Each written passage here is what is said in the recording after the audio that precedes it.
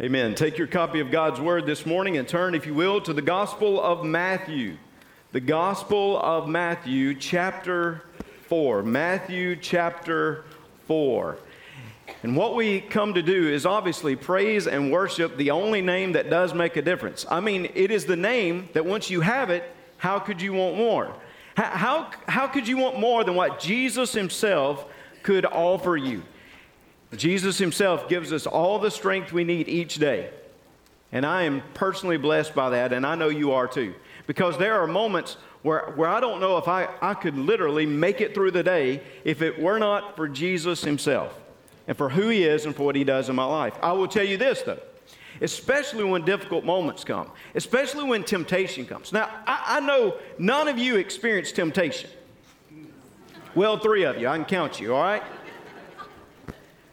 But especially when temptation comes, how Jesus somehow gives us not only an example of how we are to live holiness, but He also gives us the strength and the power to overcome sin itself. Why? Because Jesus is the Holy One. Think about that this morning. Even as we worshiped, even as we have come together, I pray that we have sensed His presence, but I pray also that we have come with this very awesome sense, awesome recognition that He is totally different from who we are.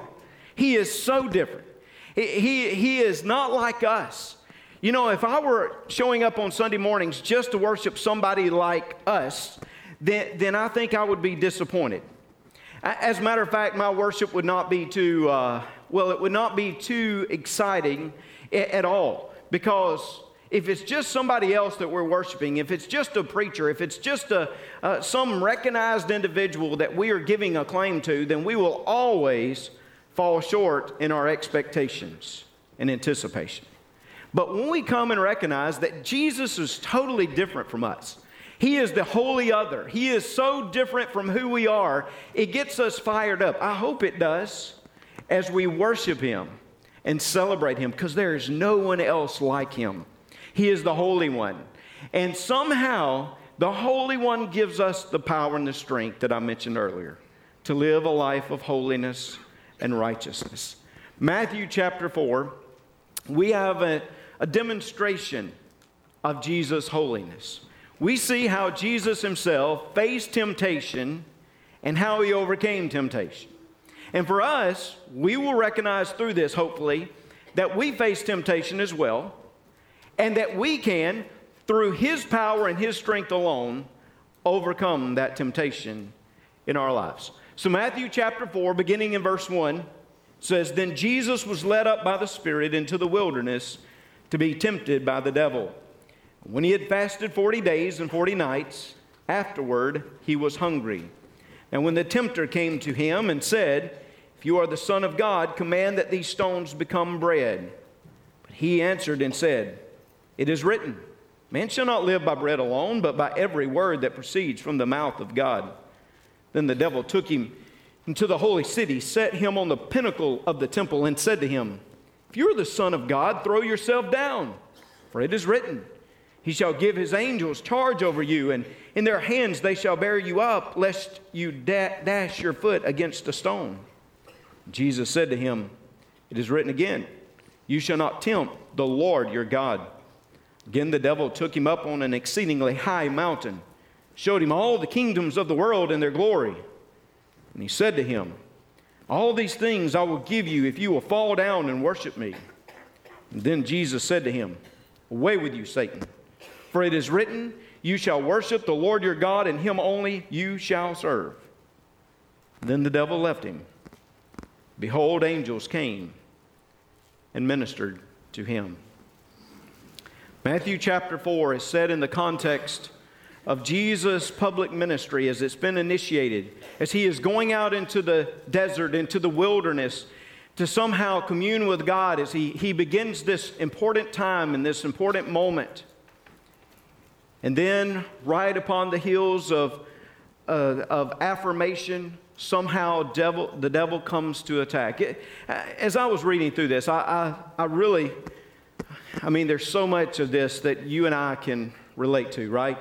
Of dealing with temptation. Maybe not in the same way Jesus did, but we can certainly relate to this. Think about this, the context of this passage. What we studied last week was the baptism of Jesus, the water baptism of Jesus. Jesus had come to John the Baptizer, and he had wanted to launch his ministry. So he did this by being baptized. He initiated the public ministry. And you remember this wonderful, beautiful scene that you find there at the end of Matthew 3. And that is this affirmation of the Father upon the Son. When Jesus comes up out of the water, the Father speaks. This is my beloved Son, in whom I am well pleased. And the Scripture says that the Holy Spirit is descending in that same type of time. So you have this beautiful scene. Now, I mean, it's great affirmation. Jesus just heard the Father speak and said, I'm proud of you, Son. I love you. Know that I'm approving of what you do. It was a high moment. Man, don't you love high moments? The Lord is listening this morning. If you don't appreciate them, He may not give you as many of them. I love high moments. I love those blessed times where the Father demonstrates His favor in our lives. I love that. I mean, just like when Ole Miss beats... Never mind. That's next year. It's always next year for us. Always. There are those moments that we just enjoy. We love the favor of God upon us. And here the Father is spoken out of heaven. The Spirit has demonstrated His presence upon Jesus' life. And then, as Jesus is going out on this spiritual retreat, again to commune with the Father, what happens? The affirmation of the Father is followed by the attack of the devil. And I've seen that in my life. I don't know if you have, but just the moment where I've had this high mountaintop experience where the Father has just blessed me with His favor, it seems like just when I walk out the door or come down from the mountain maybe, Satan is right there to bring temptation. He is ready to attack. He is ready to come at us. So I want you to see, like, Jesus, He's just experienced this great high, this great affirmation. He's going into the wilderness, and for 40 days and 40 nights, He has fasted. And again, the reason you fast is to seek to commune with the Father and to somehow develop that relationship. So for 40 days and 40 nights, just like Moses did in Exodus 34:28, Jesus had been communing with the Father and developing that relationship. And in that moment, Satan launches his attack. The attack of the devil himself comes upon Jesus. I just would point this out as we move through this passage, that you and I need to recognize that evil is real, but Satan himself is real. Satan is not just some impersonal force. He's not some concept. He is not just some idea that we have come up with in the church to speak about evil. Satan himself is a personal being. And Satan here launches an attack upon Jesus, the Son of God. Now notice the words that are used there to describe Him. The Scripture says the devil. Most of the time we've heard that language as we have grown up in our churches or even in our communities or our culture. We all know this idea of the devil, the diabolical one, the evil one. Now, most of the time, I know Halloween is coming up soon. There are people who dress up in costumes and you know, in different ways. And in years past, the devil has been represented in some, of course, with some different images. But some of you think of him probably with the horns, right? The tail and the pitchfork. Some of you? Yes? Well, let me tell you that in a sense, when that kind of description was brought about, that depiction was brought about, it was to make fun of him in a sense. It was to laugh at the devil himself. I would just say to you, though, that you better not be lulled into some type of expectation that this devil always conforms to that type of image. You need to know that devil that lives, that devil that is a being, a personal being, he has a lot of strength and a lot of power. and he can come against you. The word devil in the scripture actually means like slanderer, accuser. That's what it means when you look at the Greek language. It means he is the one who will bring slander against you and accusation. Here in our blended service a moment ago, and I know some of you were there in the gathering, but we sang a song which talked about the one who would stand and make accusation against us. That is the devil. He will accuse and he will slander the people of God. He will come against the Son of God and he will come against the people of God. The devil. Another word that's used here is the tempter. Now I went back and did a little bit of work in the original language there. And really, if I were to translate it, I would translate it, the one who goes on tempting. Or as some people have suggested, the one who would cause you to sin. He seeks to cause you to sin. Can you think about that just a moment? There is a person out there that is bent on seeing you fall. That's what he wants to do. He wants to see you mess up. He wants to see you have a moral failure in your life. He wants to see you compromised ethically. He wants to do that.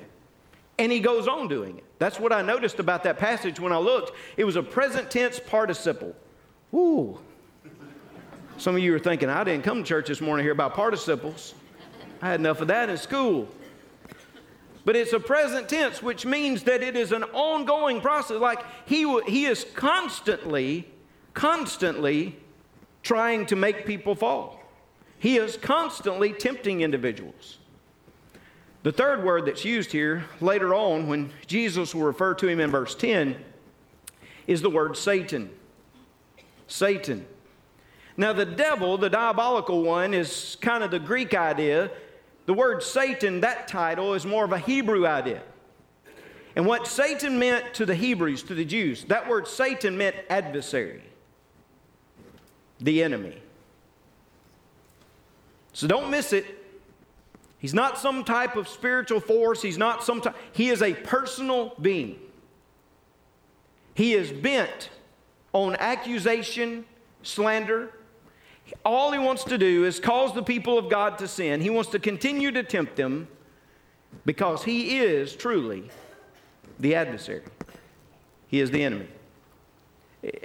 I need to move on, but let me just say this. You and I too often think of the adversary as flesh and blood. And we live in a culture, it seems, that pegs enemies on one side or the other, depending on views and those kinds of things. I want you to know that for us as a church, the enemy is not just flesh and blood. The enemy is the personal being called Satan, the devil, that will come at us and tempt us. And once we get our eyes on other things and we're trying to fuss about everything else, that's when Satan will try to make his move to really destroy us. Don't you forget who the enemy is.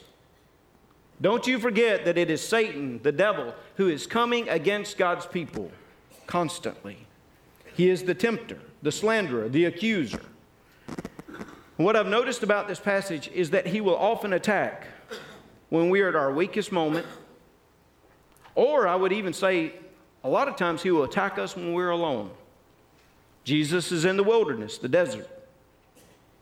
He's out by himself.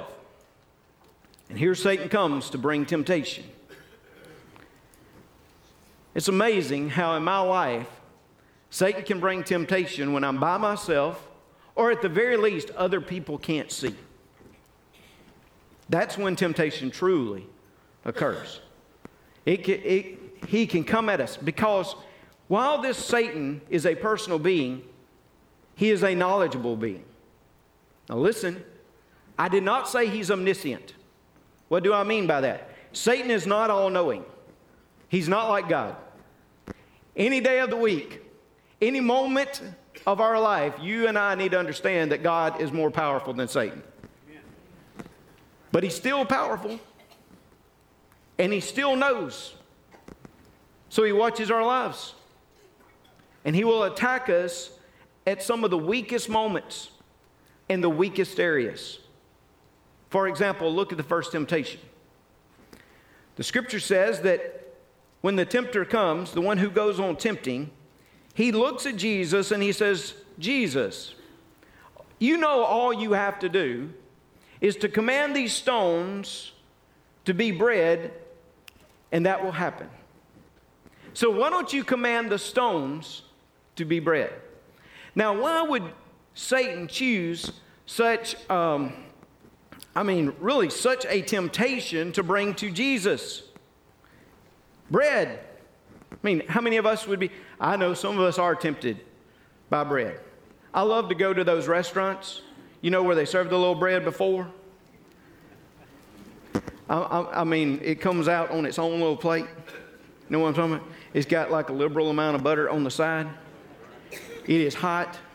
You can sense the heat coming from it, and you can sense the taste, and you can sense the enjoyment. I'm just going to tell you, I'm almost into the Covington moment right now, so I've got to back up. But yes, I know bread can be alluring, but you think about this. Why would bread be such an attraction to Jesus at this moment? Because he has not eaten. Because he is hungry.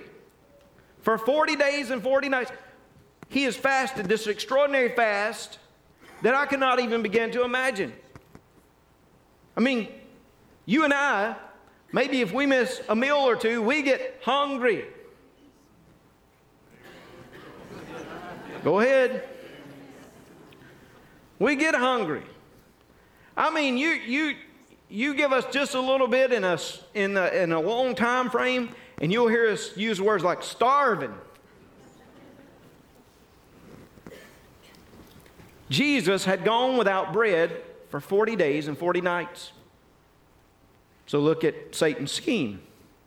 I'll start right here with bread, because that's what I know he would want the most, at least in his physical body. Because remember, Jesus is human. He's not some ghost, not some phantom. He is human like us. He has needs like us. So he says, I'll start right there. I'll start with this temptation. That's why I say that Satan looks at our lives and he notes what he thinks we might want at that moment. He looks at our lives and he attacks at that point of weakness. You and I know that. We can give confession and testimony to it.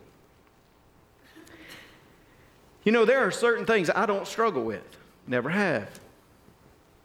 But that doesn't mean I don't have struggles. There are certain areas of my life that I've never found as weak points, like where I had to be tempted or the temptation would be so powerful. But then there are other moments. There are other places. And see, Satan, what he does is he customizes his attack plan for your life. He notes you, he sees you, he knows what can really get to you. So what does he do? He just puts together a little detailed, customized plan to say, this is the attack scheme that we're going to use against this individual. He attacks you in the moment of weakness, where you are at your weakest time. So he comes to Jesus and he said, hey, just take these stones, change them to bread. You know, sometimes I've thought to myself, well, what is the big deal about that? I mean, Jesus hungry. Certainly he could do it. I mean, what's wrong with eating a little bread in the wilderness? Which says something about what type of Messiah Jesus would be. Would he use his power for his own personal privilege? Would he use his strength, his power, to somehow bring about that which he wanted? How would he respond? Would he take an easy way? Jesus, we know, responds and he says, nope, not going to do that. I'm not going to be that type of Messiah. I'm not here to use my power for my own personal pleasure. That's not what this power is made for. Now, we'll say, often when Satan attempts us, it's something for us that may seem easy or we can get to. But certainly, the temptation for us, as I look at this, as we think about it, as we try to transfer it over into our lives, is this. Will we get, or will we try to do what will satisfy our needs now? Like the temptation is to satisfy our needs now. And we live in a culture that's all about instant satisfaction, right? Like gratification. Right now. Don't wait. Right now. I mean, we continually, and I'm all about effectiveness in time management. But I mean, we want to make sure our coffee is ready at the right moment so we don't have to wait for it. We now, hey, I don't know if you've noticed this, but we now have pickup services to buy you groceries. I'm not knocking you. Not knocking you at all. I did it for the very first time. It was sweet. It was sweet. Saved about an hour and a half in the grocery store. Maybe 2 hours, especially when Leslie put certain things on my list. She knew I didn't know what it was, so I had to look for it extra 30 minutes or so. Instant. And I'm not telling you, I'm not telling you that the pickup service is sin. Not telling you that at all. But I am saying to you, we live in that kind of world. Instant gratification. That's what we want. So what happens is when Satan comes to us and says, I'll just have it now. Man, you'd enjoy it. There's nothing wrong. Just have a little. Go ahead and take the bread. Go ahead and take it. But I say to you that we need to make sure that we do not seek just to satisfy our own needs immediately. We must be careful. See, what temptation does is say, you'll be happier. Well, yes, it says that. Because that's the only way it can allure you into that area. You'll be happier. You'll enjoy yourself. It'd be awesome. Just go ahead. Just try it. First temptation was about the satisfaction of the son's needs, as the son would use his own power to meet those needs. The second temptation, though, as I read through this, well, look what it says. It says in verse 5, the devil took him up into the holy city, set him on the pinnacle or the wing of the temple. And he said to him, if you are the Son of God, throw yourself down. Now, when I read that, I think to myself, that doesn't sound very tempting. I don't know if you know this about me, but I don't like heights. I do not like heights whatsoever. When I am in a high position, it makes me nervous. I know, I do deer hunt and I climb up in tree stands. But sometimes you make a sacrifice for that which is important in life, right? I have been known to crawl up in the morning before daylight so that I could not see the ground and wait and crawl back down that night so that I still could not see the ground, just stay up there the whole day. Doesn't sound too tempting. What is the temptation here? What is the temptation? Well, he says, if you will throw yourself down from the pinnacle or the wing of the temple, you know what the Scripture says. Isn't it amazing how Satan can even use Scripture and try to distort it to lead us into temptation? But he uses a quote from Psalm 91, 11 and 12. It says, you know that if you were to jump down, the angels of God themselves would come and save you, because God is not going to allow you to be harmed in any way. You just go ahead and do it. What's the temptation behind that? I want you to think with me for a moment. Jesus would have jumped from that pinnacle and the angels would have come. Now, this is at the temple, right? In the middle of Jerusalem itself. The angels would have come and saved him and brought him before the people. You don't think, in a sense, they would have recognized, this must be the Messiah. This may be the Christ. You see, I believe, in a sense, this is a temptation of declaring his messiahship through some sensational way to the people of God. And yet, Jesus did not come for sensation. Jesus came for sacrifice. He wasn't coming to make a spectacle out of himself. He was coming to make a substitute for you and for me. You see, I think the temptation here really is skip the cross. Jesus, you don't have to do this. If you would do it this way, if you would jump, the people would recognize you as the Christ figure. You would be worshiped. You wouldn't have to do the cross. Skip the cross. Aren't you so grateful that our Jesus said no? That our Jesus embraced his mission and he embraced the cross. It was an easy way again,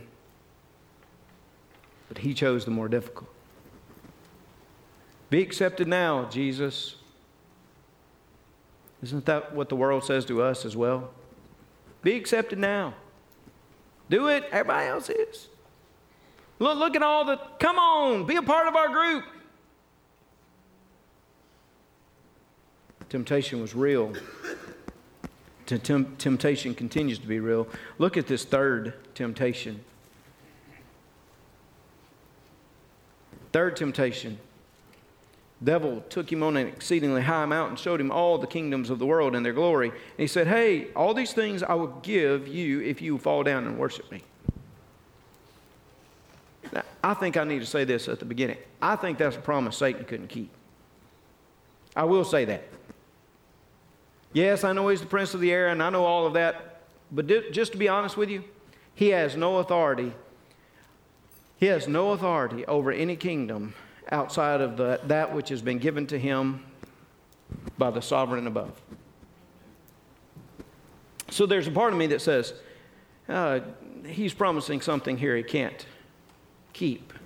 And Satan will do that in our lives as well. He'll tell you certain things, say, hey, this is what I'm going to do for you, and you'll see afterwards that promise, well, it wasn't kept. Why? Because he is the father of all lies.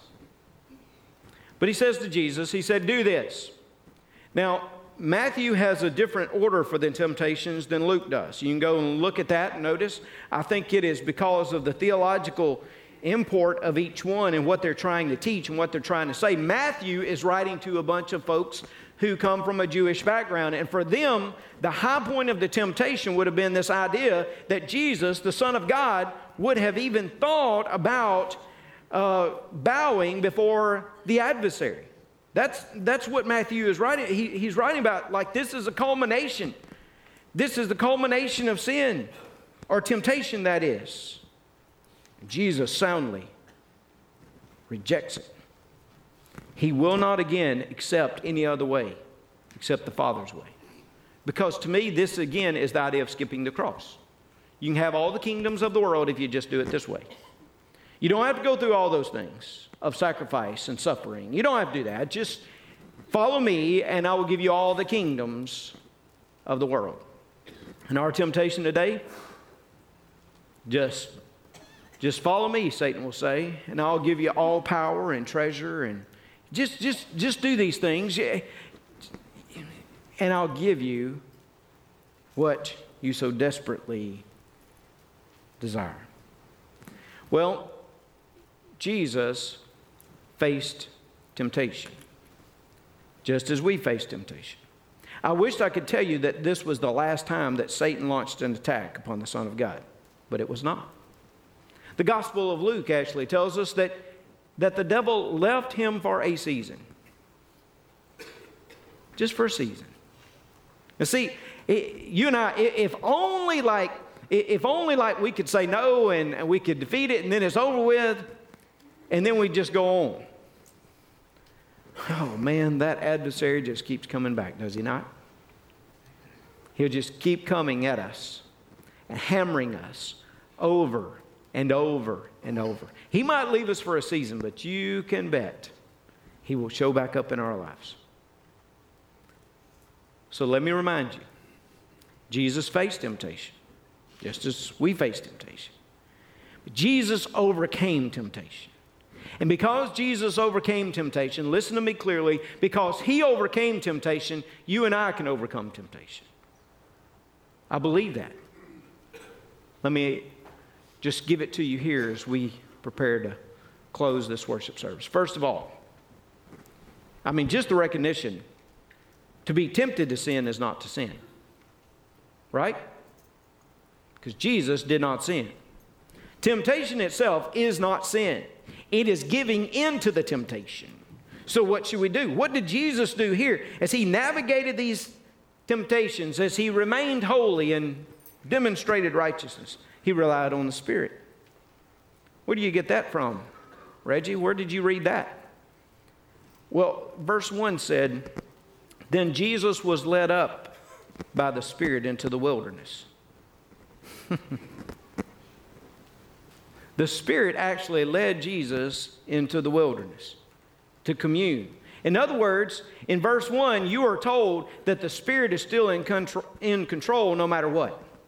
Right? Satan has not taken control of this situation. The Spirit is still leading and guiding. Mark will use a word that's so strong, it's like the Spirit cast him out into the wilderness. Some of our English translations will say the Spirit forced him into the wilderness. Because the Spirit was alive and well in Jesus' work and ministry, and the Spirit was controlling every aspect of it. And Jesus was yielded to the Spirit of God. And I will say, if you and I are going to overcome sin in our lives, we must first yield to the Spirit of God. We must give ourselves to Him. We must allow Him to control us. Because after Jesus ascended into heaven, what did He do? He sent back the Comforter, the Paraclete. That means the one who is called alongside.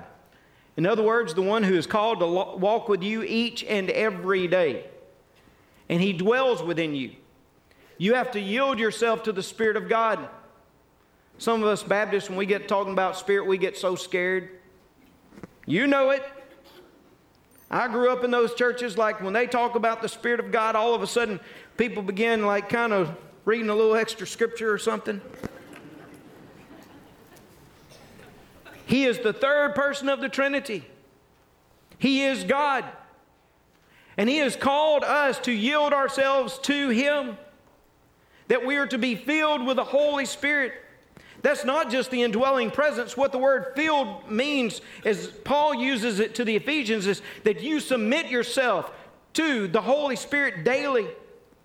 See, it's not how much I have of Him. I got all of the Holy Spirit I'll ever have of Him. I don't come in the office one day and say, hey, just so y'all know, I only got 70% of Him today, okay? I don't get in the pulpit and say, y'all better pray. I only got 30% of the Holy Spirit. No. Guess what? When the Holy Spirit comes in our hearts and lives, we get all of Him. The problem is, how much of us does He have? It's not how much Him, I got Him. It's whether or not I have submitted myself willingly to the Spirit to help me in these moments of temptation. Jesus had been driven into the wilderness by the Spirit because the Spirit was in control. And He was yielding Himself to the Spirit. So He relied upon the Spirit. He relied upon the Scripture. I don't know if you noticed that, but each time Satan came at Him, Jesus would use a Scripture. Specifically, Scriptures from Deuteronomy that He quoted here. He would push back. I mentioned a moment ago, Satan used Scripture. He even tried to use one from the Psalms. Psalm 91, 11 and 12. Satan tried to use it. But Jesus knew the Scripture. And see, there are people that will lead you astray today, and what they'll try to do is justify their actions by the Scripture. I can't tell you how many times that I've seen individuals that knew they were doing wrong, but they'd pull a Scripture out on me. Well, you know this says this. And now in our age of social media, you know what they do? They justify it now on social media. Oh, look at what the Scripture says. Look at what the Scripture says. I'm going to tell you that you can take any Scripture and make it mean what you want it to mean. That is the reason it is important for you to seek the whole counsel of God and understand it in its context and not just be trying to pull out a Scripture here and there. Jesus knew the Scripture. You know why? Because Jesus had given them the Scripture. Jesus was the one who had uttered these words. And now Satan was going to try to distort it back toward Him. And Jesus would use the Scripture.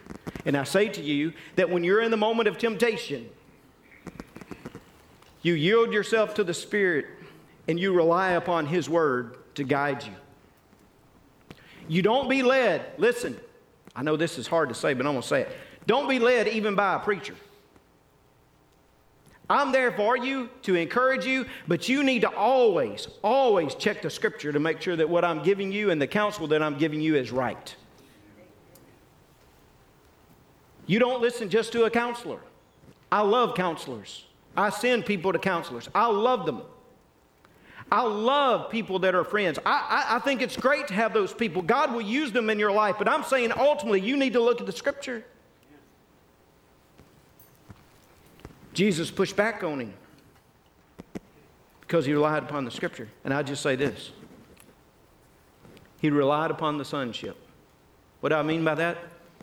He relied upon the sonship, S-O-N-S-H-I-P, the sonship that he had in the Father, from the Father. What did I tell you happened right before this temptation? The baptism. The affirmation of the Father into the Son's life. This is my beloved Son in whom I am well pleased.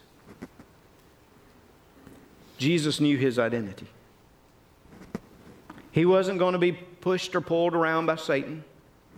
He wasn't going to have to try to grasp, as Paul will say later on to the Philippians. He'll say, you know, he doesn't have to try to grasp for some type of privilege or position. Jesus already has it. He is the Son. He is the Son of God. He knew his identity. It had already been proclaimed in the baptism. He was secure in who he is. Because I'm going to say to you, if you're not secure in who you are in Christ, then that temptation will take you and toss you from here to there, and you will struggle and struggle and struggle. You need to know who you are. And you need to know that you are in Him. When you are in Him, and again, you have all you need, you're not out seeking more treasure. You're not out seeking more power. You're not out seeking more pleasure, because you know what? He is it. He's all you need. He is your enjoyment day in and day out. Even Satan had recognized that he was the Son. Go with me just a moment to a little hill in North Mississippi. There's a little school there called Blue Mountain College. You may never have heard of it. You should have. Sit in a class for a moment, a Greek class, with Dr. Douglas Bain. Hear Dr. Bain talk about these different constructions and the different grammar of the Scripture, and all of a sudden you'll hear him say, Reggie, what kind of conditional clause is this that you find here in Matthew chapter 4? When Satan says, if you are the Son of God, what kind of conditional clause would you call that in the Greek? And of course, I was a very studious young man. After I'd gotten it wrong 3 times, I would have looked at Dr. Bain and said, Dr. Bain, I think that's a first-class conditional sentence. He would have said, yes, it is. And what does that mean, Reggie? It means it affirms the reality of what's being spoken about. Satan wasn't saying, if you are the Son of God. In the original language, what he was saying is, since you are the Son of God. Satan knew it too. Satan knew who he was. That's the reason he knew what would happen. He knew that the stones would become bread. Satan never doubted it. Isn't it amazing that sometimes we have less faith than Satan does? He never doubted what he could do. He knew he could change the stones into bread. He knew the angels would come. He knew that because he was the Son of God. And whereas the first Adam failed, get this, the second Adam was victorious. He overcame.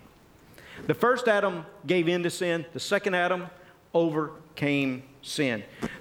Whereas the national son, that is Israel itself, failed. Think about it. 40 days in the wilderness that they experienced, or the 40 years they experienced that corresponds to the 40 days of Jesus here in the wilderness, where the nation of Israel failed, Jesus overcame and succeeded.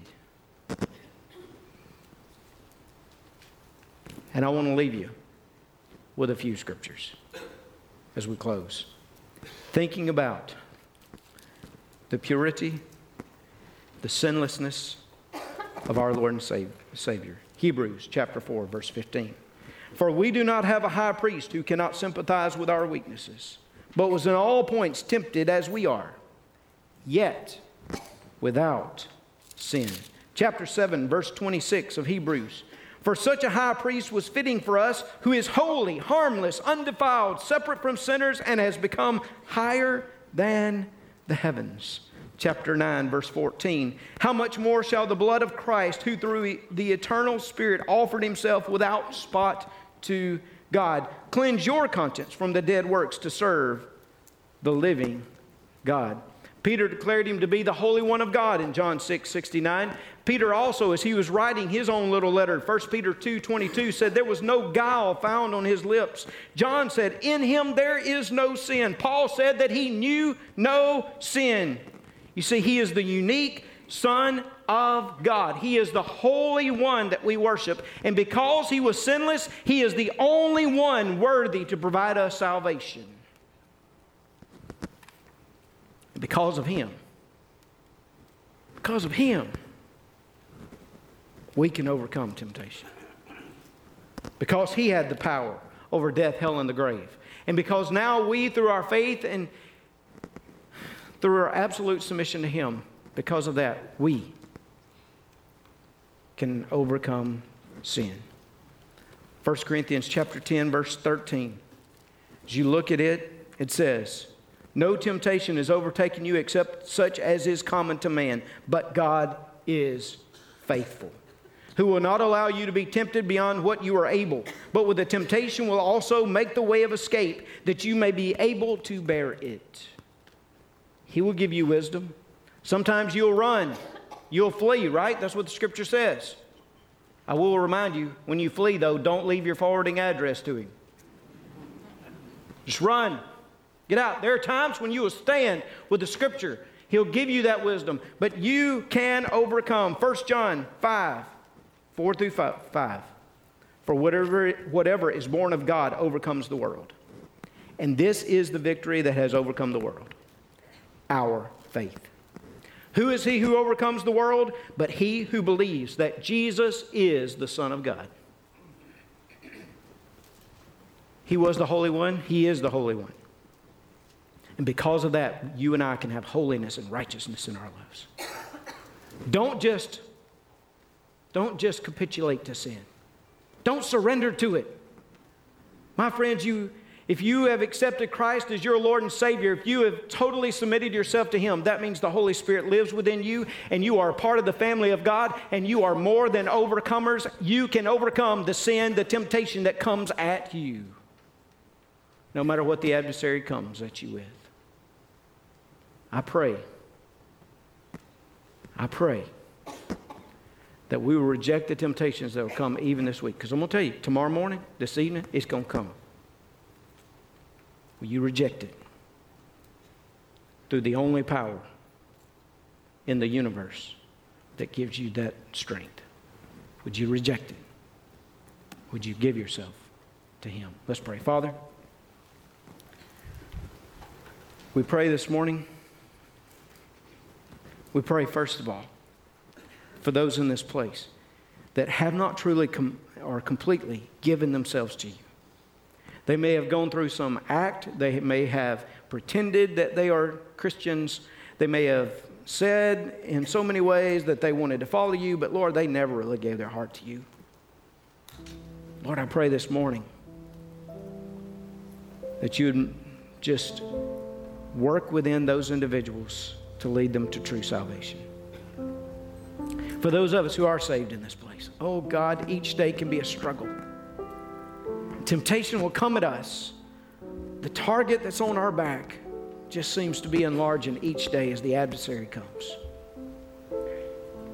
God, help us to follow your Spirit, to be rooted in your Scripture, and to understand your sonship, your daughtership, that we are part of your family. because of what your one and only Son did for us. God, help us to face this world. Help us to show your victory each and every day. In Jesus' name.